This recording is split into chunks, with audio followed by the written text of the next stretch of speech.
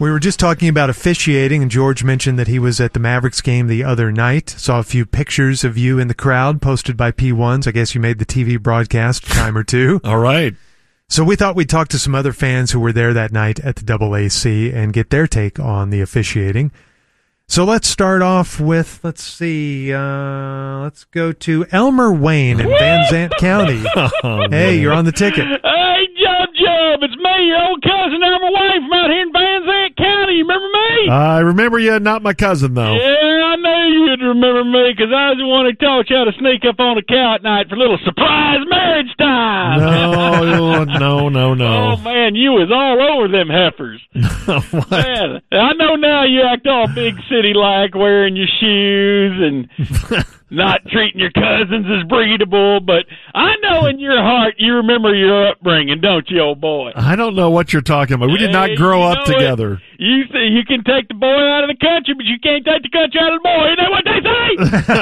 I guess some say that, yeah. Hey, remember how we used to shoot the cross off the church with the 30-06 and you'd claim that'd teach Jesus a lesson? No. You were crazy, man. No, I would never do that. You were so crazy. Hey, listen, I just wanted to call up and thank you for them Mavs tickets you got me.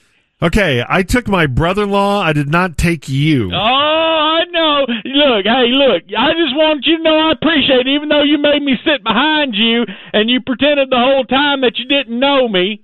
Well, I didn't know that was you. Right behind you. George, we do have evidence of this. I posted this on my Twitter timeline, a picture that somebody got of Elmer Wayne sitting right behind you. Well, I had no idea he was going to be there. I heard it's on the internet web, and you can see me sitting right behind you. Yeah, that's what I just said. And you ignored me. You ignored my calls every time I'd call out for the Mavs to play Freebird. You'd act all embarrassed.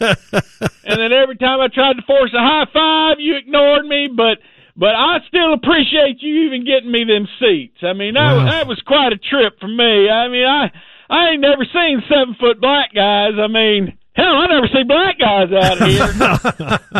Well, and I never had seats like that before. I mean, those are great seats. Yeah. Hell, I ain't even got no seats out here where we live. What are we sitting on? Upturned feed crates. That's what we sitting on. Wow. oh, gosh. And thanks for introducing me to Mr. Cuban. I mean, I never met Mark Cuban before. You know, I'd seen him on Shark Tank when the wind carried the reception out here to our holler, but Yeah.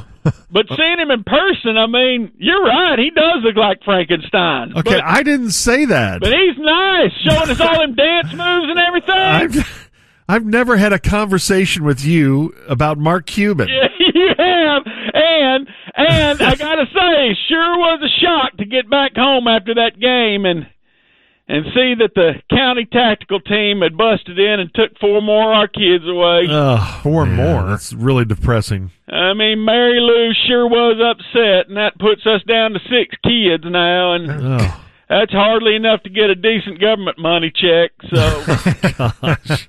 So we got to head out first light tomorrow, see if we can find them tooken kids, but really, you ought to call Mary Lou and comfort her over losing her kids like that. She'll listen to you. She says that you're her favorite first cousin. I don't know her. Says I'm only her second favorite first cousin. I don't have a first cousin named Mary Lou.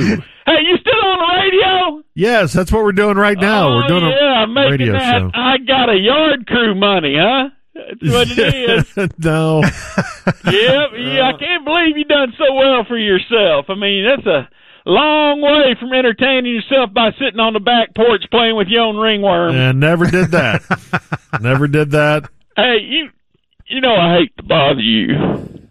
Well, you don't seem to. You got me them Mavs tickets and all, I but didn't give you Mavs tickets. But I appreciate that you doing that Make-A-Wish for me. But listen, maybe if you could give me a heart ventricle or two, it'd really put it to good use.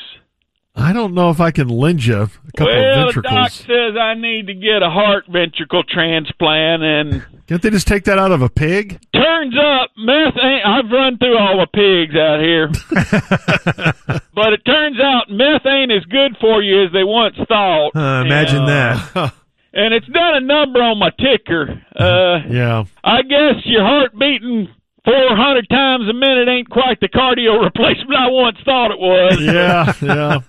But so if you could loan me your heart valve, that sure would make our remaining kids happy. George, well, I don't think that's possible. He's family, George. He's not family, and that's not possible. Come on, so. they still want to have their daddy around. You're a perfect heart valve Do they? match. I don't know if they do or not. And plus, you and I made that death pact that if I die, then you're gonna make sure you die too. So you got to save yourself by giving me your heart ventricle.